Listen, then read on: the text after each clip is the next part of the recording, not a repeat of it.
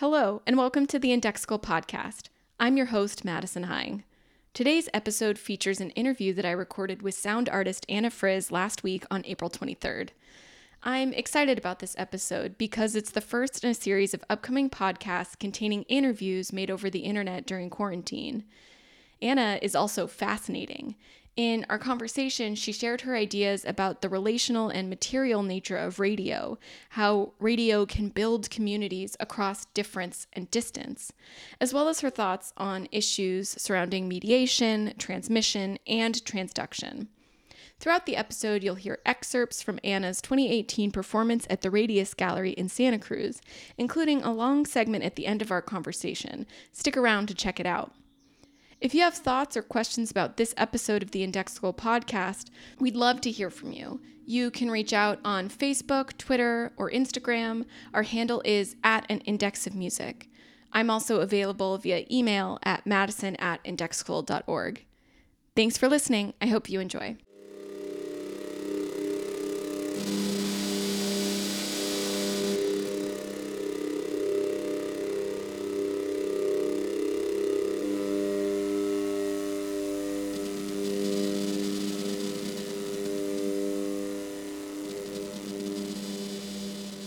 Well, just to get started, could you just introduce yourself and say a little bit about what you do? My name is Anna Frizz, and I am a radio artist and sound artist, and I guess now transforming myself a little bit into a filmmaker as well. And I've dabbled with a lot of different platforms to think across media and transmission. So from radio and also live theater and dance and film installation and public performance and cabaret, fringe productions, those sorts of things, but also online streaming since the late 90s and different kinds of multi-channel, multi-nodal improvisational settings. So I would say I'm a generalist rather than a specialist. That's perhaps an apt way to describe what I'm doing. Yeah, nothing's off limits, it sounds like. That's right. Most things are allowed. Great. Well, to get maybe to a more specific place, a lot of your work does seem to center around radio. And I was just curious about how you first kind of started to get into radio and when that happened and what it was about radio that really fascinated you.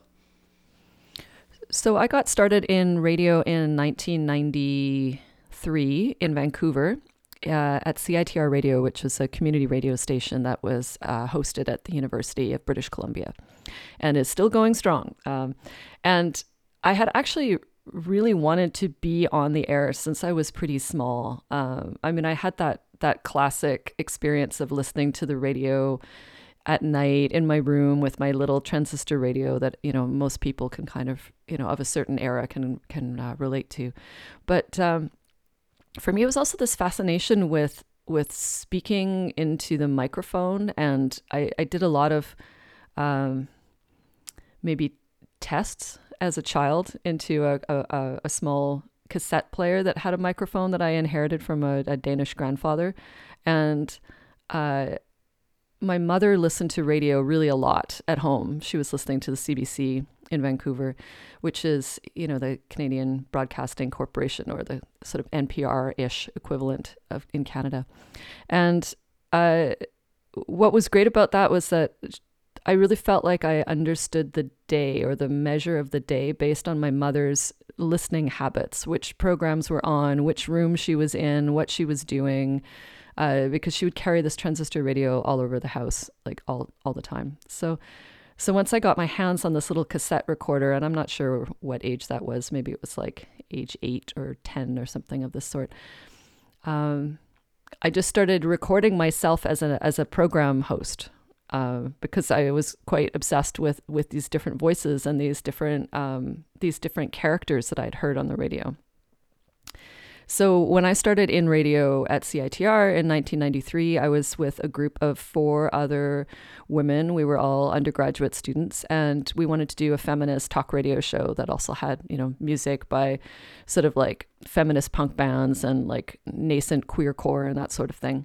And I had always been really, really eclectic in my musical tastes, like been really interested in Negativland and The Residents and like industrial music and really old blues and Hungarian folk music and Motown, and so by the time I kind of got to radio, I was really ready to just listen to everything. I didn't feel particularly judgmental about genre. I was just really interested in like, what's the perfect set? How does something flow from one aspect to another? Like, what are different kinds of like threads you can follow when you're DJing as like a radio show and a radio set, and how can you build that up around like an interesting guest who has something to say, or a conversation that you have with your co-programmers.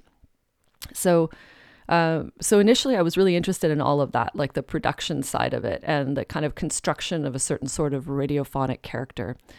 And then at some point, it started to occur to me that there was this much more complex relationship going on with like the city. So sort of the territory of where radio waves are. And because I was also someone who continued listening to the radio station, especially the station where I was programming, I had this very strong connection to knowing both the studio and knowing the feeling of listening to that same station out in the world in a variety of different settings, like in a car, on the bus, in my little basement suite, on the sort of at the edge of the radio reception area. And Vancouver's a kind of interesting city because it's sort of hilly. So you have these peaks and valleys in the city where reception is more or less good. And CITR at that time was broadcasting from the top of one of the dormitories at UBC, which is sort of on this peninsula at the edge of town. And it also shares a frequency with the community radio station in Victoria on Vancouver Island. So there's places where you can drive and you can hear the sound of one station sort of be overcome by the other. So there's this interesting moment where I became really aware that like, oh, frequencies are shared and frequencies are affected by geography. And there's all of this kind of non-human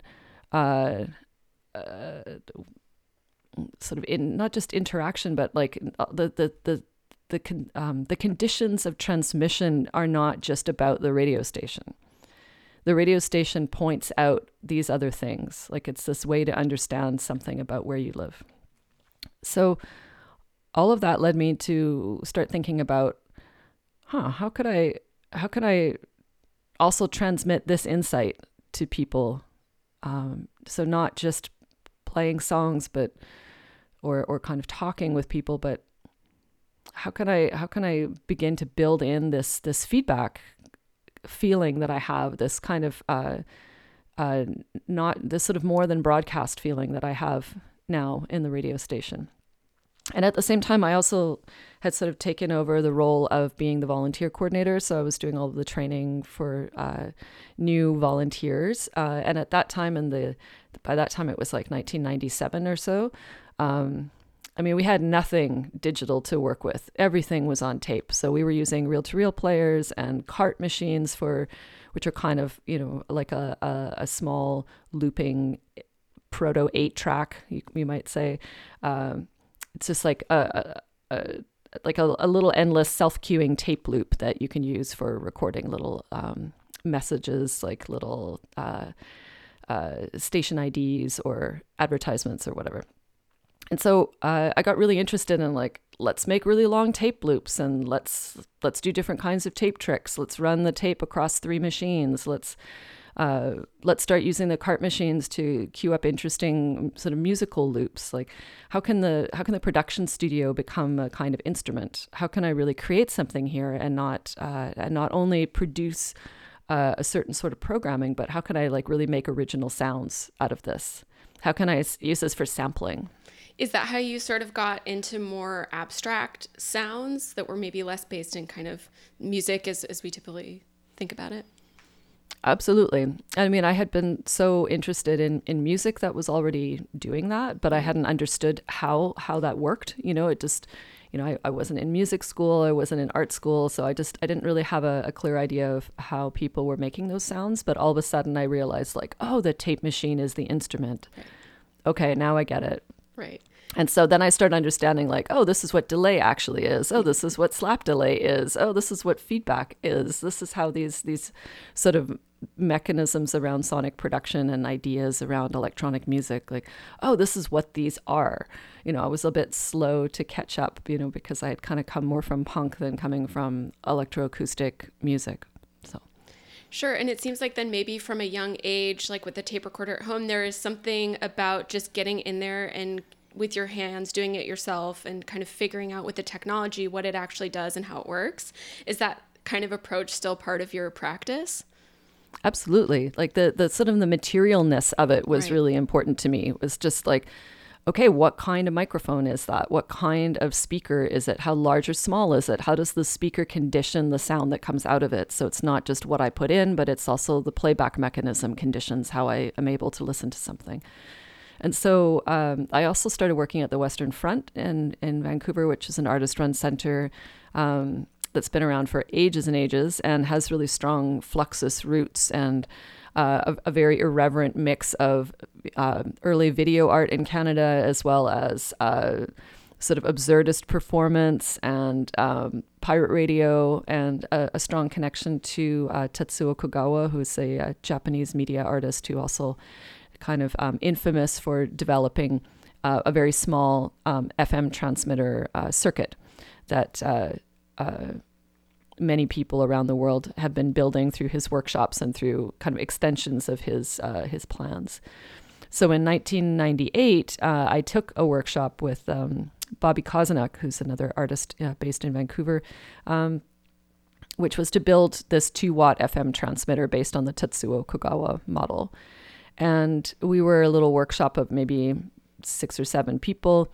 And when it came time to set the frequency, because it was just set on a small coil, like it was sort of very craft based in terms of making that or setting the transmission frequency, we all just agreed, okay, we're all going to choose the same frequency because that'll be the pirate frequency in Vancouver. That way we can all find each other if people are just intermittently doing projects. So and so that just completely opened my world in terms of being able to make the sort of very loose DIY performance practice that I had at that point, which was really based in cabaret and performance art, meet this practice I had at the radio station making sound, because suddenly I could broadcast from anywhere. And 2 watts is not nothing. You can actually broadcast kind of, a decent little distance if you're making a fun project. So the very first project I did with that was a friend of mine, Sharon Feder, and I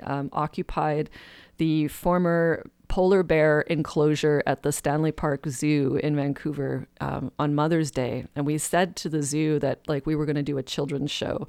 And instead we staged this like takeover in full sort of, kind of like black gear with like face masks and everything, which, now feels sort of, I feel like it's a throwback almost to that, everyone walking around with face masks on. But we rappelled into this pit because, the bear enclosure had all of this water in it at one point. So it's like a very steep drop down, this concrete moat into this pit. And then there's this like built up sort of rocky area where the bears could lounge around and display themselves. And so we set up the transmitter in there and then set up all of these solar powered radios, and we're broadcasting this this kind of like insurgent, rebellious radio show that we had made over the course of 3 nights on the overnight slot on CITR radio. So we had both staged a takeover of the radio station for several days, and then we were like in the pit broadcasting that, which was this sort of mixture of our homemade super industrial sounds filled with manifestos and kind of political commentary and then appropriate bands and music that could sort of support that. But anyway, it was like an 8-hour takeover where we sort of where the radio really made that territory kind of taken in some way. And people who were coming to the event, like friends of ours who knew we were doing it, they said they could hear the station like as they were driving into Stanley Park. So it was actually like at least a couple of kilometers around the bear pit that you could hear the signal. So anyway, it was kind of a weird performance, but that really gave me the sense of like, oh, okay, this is something. Like the fact that we can see who can hear the signal, that's something. That's an interesting twist in this transmission relationship. Yeah, and it does seem like I don't know. I'm formulating my question, but there are these kind of underlying themes in your work that have to do with sort of like environmental and political activism. And I wonder, like, by what you're saying, if there's something maybe inherent in the radio that allows people that wouldn't necessarily otherwise be able to sort of take up space somewhere. Absolutely. I mean, I so strongly believe in community radio, even more than pirate radio, because pirate radio sometimes can be community radio, but it might not be. Sometimes it turns into sort of, just the project of a very small group. And there's something so powerful about community radio because there's so much potential for difference to be rubbing up against each other and for really different kinds of communities to meet one another. And again, it's not that the radio station is the key. The radio station enables something, but it's actually not the focus. It's all of the sort of sociality that happens, that grows up around the station that makes things possible. And so, I mean, I've made other pieces since that sort of speculate on possible futures, including sort of, I don't know, optimistic takes on dystopia, one might say. And in each one, I really believe that radio is one of those technologies that's absolutely going to survive because you can make a radio circuit out of very little. It takes very little to make it function. You don't need to be super technical. You don't need to be very precise. You can use compromised materials. You can salvage from whatever junk you have lying around. And, we've got enough electronic junk in this world that anybody can make a radio transmitter. So, I feel like it's something that's very practical, and it also goes against this dream of technological mastery and these sort of linear notions of modernist sort of innovation and some idea about like, well, eventually we won't need our bodies. It's like, well, radio actually affirms that you need your body. Radio is all about bodies. Right. There's nothing disembodied about it. It's just that you're sharing your body across like these territories that are larger than where you can see, but it couldn't be more embodied. You're sharing your embodiment with devices, but also with like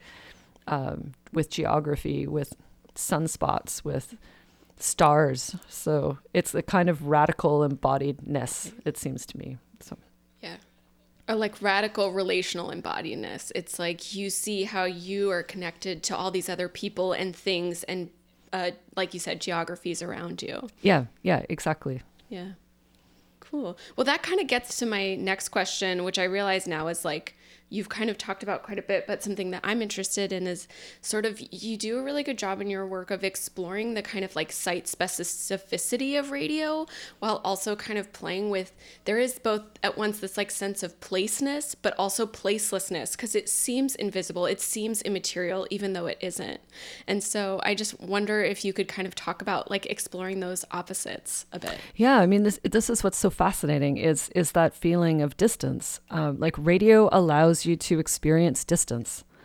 And so it's this delightful paradox. I mean, of course, that's also the thing that can be manipulated. It's not like it's automatically something that is, for the good. I mean, this is where sort of radio artist Gregory Whitehead always writes about like the sort of the twin aspects of Eros and Thanatos in radio, like the drive for union, and then also like the use of these sorts of wireless technologies for military purposes, and like for the destruction of things. But for me, I feel like the more I worked with radio, the more I felt like it wasn't really about something technical. It had to do with a set of relations. And so in that case, the this aspect of distance is really interesting. So even if the distance is very small, it still exists. And there's a certain instability in that, which is really interesting. And, my background as a communications scholar has kind of led me to be interested in how transmission and ideas around transmission can offer something for us as we think about different models of communication. So not to only focus on dialogue and not to only think about the sort of desire for union, but also to accept difference and to be interested in distance as something productive and something that also gives pleasure. Like, the reason we love a sound with reverb on it is because that implies a larger space. It implies distance. It implies sound traveling and reverberating from another surface, or expressing the volume of a larger space. There's something incredible about being in a reverberant space. So that's not possible if you leave distance behind. So radio, of course, doesn't contain reverberation, and so the thing that is always paradoxical too is to be slapping reverb onto interesting radio signals, but that's still one of the ways that we kind of conceptually understand that means that implies spaciousness and implies distance. Right. So, and I also feel like there's this interesting kind of uncanniness around listening to the things that we can't see, right, but that are still present. So that's the other thing I'm always interested in, is like, what about the stuff we can't see, but that's still here? Right. So even, some of my earlier pieces that were obsessed with these sort of funny stories, like the little people inside the radio and so on, it was about like, what can't we see? What could we imagine that we can't see? But, for a little person inside the radio, like a sort of kid's idea of like, where do the voices come from? Well, there's little people inside the radio. I mean, that's a place. Then radio is literally a place if you're a person inside the radio. Right. But I've also, as a programmer, I've also been that person inside the radio to some degree. And when you're sitting late at night in a radio studio by yourself at 3:00 in the morning, broadcasting to who knows who, like, you can start to feel like that little person inside the radio. And then it becomes interesting to think both about that as being somewhere, and at the same time, for the people listening, that feels like nowhere. But for me, broadcasting to the people out there, they feel like they're in nowhere because I don't know where they are yet. So all of those unknowns, those instabilities, are part of what makes transmission so interesting. And I feel like that's where we have this opportunity to be in a space of imagination rather than a space of knowledge. Right. So. But also it seems like there's so much potential to give people new experiences and like expose them to new things that they wouldn't otherwise, like you're saying, and to like accept difference. Because I think with the voice in particular over the radio, there's something so intimate about it. And especially if you're listening at home, it's like bringing another person's voice into your home. And if that person comes from a different background than you, that's like this really interesting relational experience of difference. And so it seems like you're kind of playing with that as well, of just like getting to like exploit that multiple placeness. Yes, that's exactly it. It's that radio allows you in a way to clone yourself, like you get to multiply. Yeah. As a listener as well, you also multiply because you have this learned experience of turning on the radio and listening. And so you also recall the other times you've done that. Like there's a certain sort of accumulation of self as a listener, in the same way that there's a weird multiplication of myself as someone broadcasting.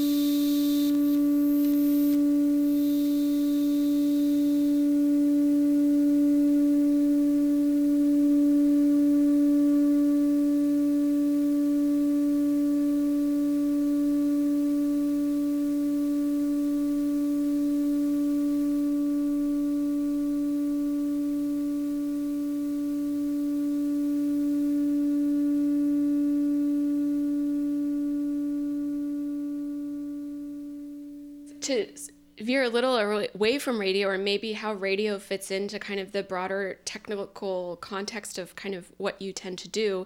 So I definitely think of your works as being multimedia, and with a lot of them, it seems like there's really strong kind of visual elements. There's really strong sound component. And then there's often like you do a lot of installations, so it's like this embodied placeness.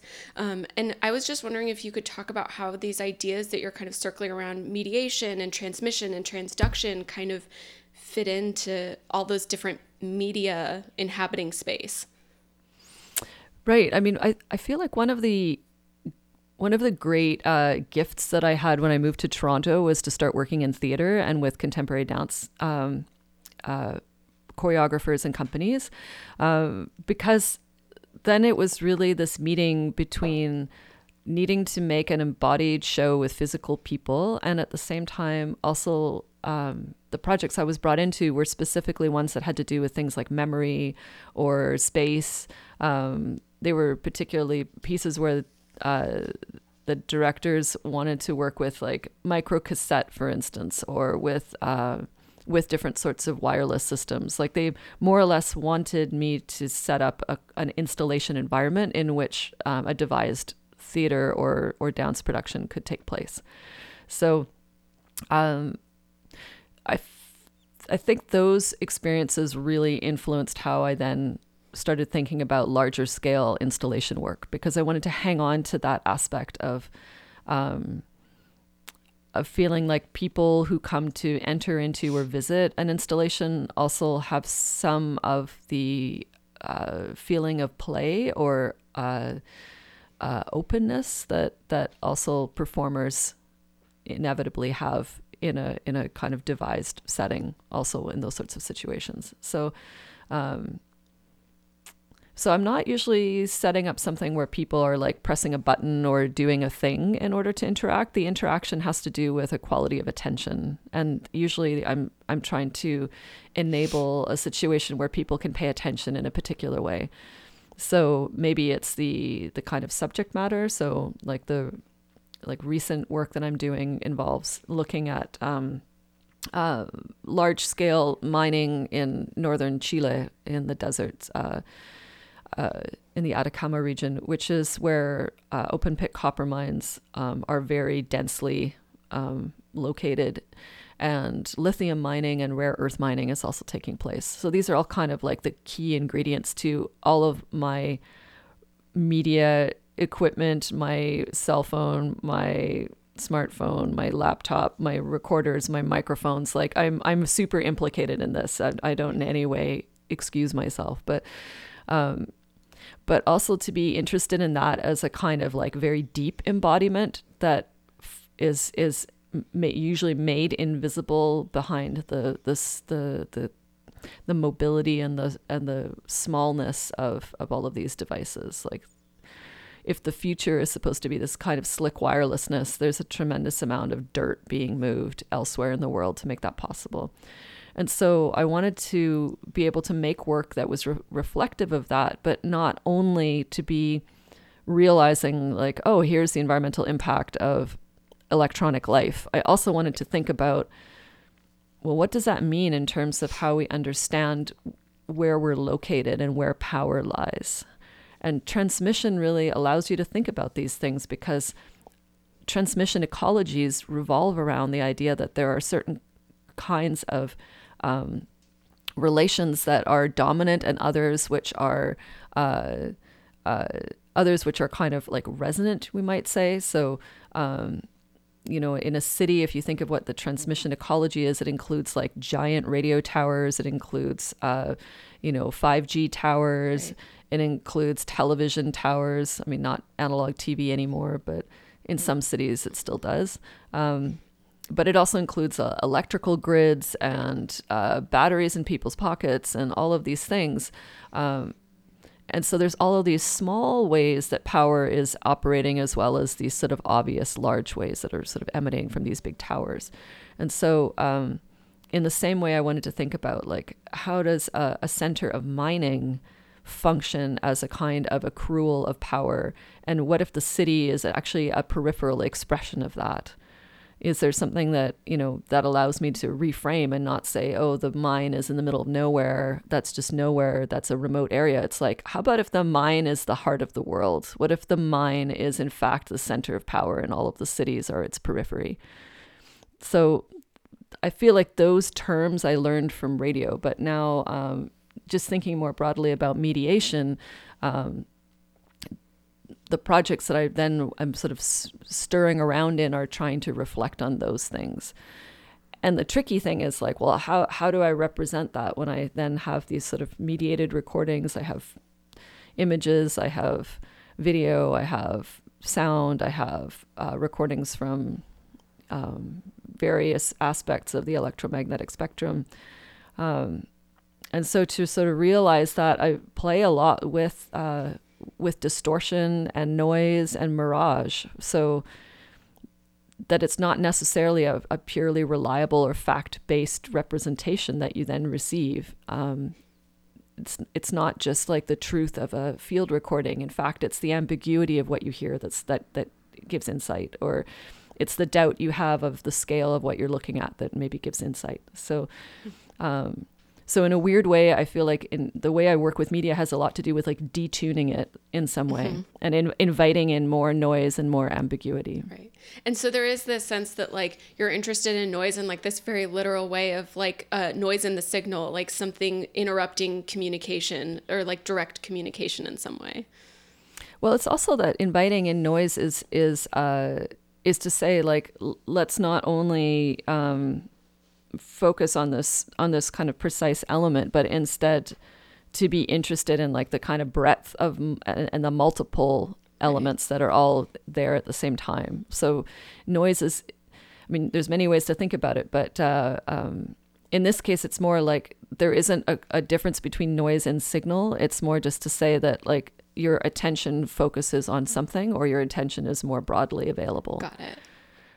So, so in many ways, it's kind of doing away with some of this like cybernetic theory of communication, which sees that, you know, communication is kind of like moving a bowl of soup from one person to another and trying not to spill anything. And if you can like get the contents of the bowl over to the other person, they can eat the whole contents, then we're done. Great, signal has been transmitted. And I'm a lot more interested in the idea of like, well, what's the bowl? Can you tell the difference between the bowl and the soup? You know, is the soup in fact the bowl? You know, I mean, so it's just like getting away from the form and content aspect. Yeah. And so, I mean, I don't feel like you have to do this by always doing self-referential work, but I've often made a lot of self-referential work where it's like radio art that's about radio. And now I'm kind of making films that are sort of about the fact that they're films. And, part of it is just to not have the technology be too transparent. Like I want it to be more apparent, and therefore it needs to fail a little bit, or it needs to not be clear or not offer a kind of clear summation at every moment. Interesting. I'm really interested by this kind of move away from like a cybernetic view of communication, because that's something that I think about a lot. And I think for me, this is just like my own personal problem, but I guess I've been in this context where it seems like that's the only option. And so I'm just like, oh my gosh, there are other options and other ways of thinking, which is great, because cybernetics to me is also so deeply rooted, like you're kind of talking about, in this kind of military industrial complex, in this like very masculine way of dealing with technology and communicating. And so it's, I don't know, I just kind of want to hear you talk more about like these other modes of communication. Well, like for starters, like what about thinking of radio as not a primarily audio medium? Like what if it's primarily haptic? What if it's about touch? And I mean, I feel like that is an aspect that follows radio throughout its history, from the moments of Morse code and all of the very musical aspects of Morse code operators having their own really audible signature to other operators, just because of the so-called fist, you know, like the idea of being ham-fisted in, you know, as far as radio comes from the idea that you're like too hard on your Morse code telegraph device, like you're just sort of pounding it a bit too much instead of having a more delicate touch. And so there's all these great stories during World War II in the time when the Allies had broken the the code on the Enigma machines for the that the Nazis had made, and they were trying to still dissemble and hide the fact that they were able to read the Nazi radio communications. And so they would set up these sort of, they would have other operators learn the FIST or learn the style of transmission of certain German operators so that they could potentially duplicate those or sort of cause misinformation and so on. And so they hired timpanists from the orchestra to learn Morse code and then to be able to learn the specific style of some German operators in order to be able to reproduce it. So, I mean, that's sort of one example of there being this like kind of incredibly tactile aspect of radio, right. But also just the fact of like all of those hours spent listening with headphones. Like, we think of audio as being something that is ear based, but what is happening is something extremely tactile. And of course we know that all these other aspects of sound transmission to us as listening people comes through vibration. So lots of the body does the listening, but that is also true for radio. And it is also true that our interaction with other kinds of electrical circuits has this very sort of haptic element because, our bodies are also being touched by them. So, So as soon as I start thinking in those terms, then it suddenly is like, well, what about, what if I then start thinking about not the radio, like the radio station, the listener? What if I really try to imagine a city populated by all of its little radios? I try to imagine all of those radios, some of, playing different stations. I try to imagine hearing the ones that are all playing the same station. Like you imagine this population of radios. And then you realize like, well, some of them might be slightly detuned. Some of them are a little bit at the edge of the signal. One's in a car. So, you lose signal if you go under a tunnel or something. Like all of those little micro instabilities are what create this overall feeling about radio. And then it's just sort of stupid to talk about like, what's the message and was the message received? It's like, well, that's not even, we haven't even begun to talk about like, what about our sort of cultural conditioning that allows us to understand something, or what about the importance of context, or what about the ability not just to receive and then send back some signal, but in fact like the constant feedback that is happening between those positions at all times, because there's expectation and there's memory and there's misunderstanding and all of those things. So when I started working with images, because I was kind of late to the game of making my own images, I started doing that, I guess, about seven or so years ago. The first things that I was photographing were electrical lines in heavy fog. And part of my interest was just how graphical the lines looked, but also I was super interested in the fuzziness of the fog, because at the same time I was also doing these kind of noise-based projects where I felt like the fogginess as its own kind of landscape attribute was really beautiful, and it was fitting the feeling of the sounds I was making, which were also about like listening to electrical fields and that sort of thing. And I was interested also in that opacity that like maybe you can't see, it's not possible to see. And so in the same way that sounds remind one of one another, that sound is so interesting because one sound could stand in for another, that the whole industry of making sound for film relies on the fact that sound is ambiguous, and if you just time it up, then a sound that you make in the studio seems as if it's a sound that was recorded at that moment in with whatever you see on the screen. There's sort of that aspect, as well as the fact that sounds stand in for one another. Like the sound of wind in trees is pretty similar to the sound of like a gentle breeze on water, or like the hiss of like fog on a power line. So there's a certain way that textures speak to one another, which allows you to switch from one scene to another kind of in this more imaginative way. So I was looking to work with visuals in the same sense, that what if you weren't completely sure of what you were seeing, you weren't sure that was of its size or its scape, and therefore you could slip from thinking you were looking at one thing to looking in another way. And then especially I was interested in this idea of like listening through radio. So what if I feel like I'm looking through radio?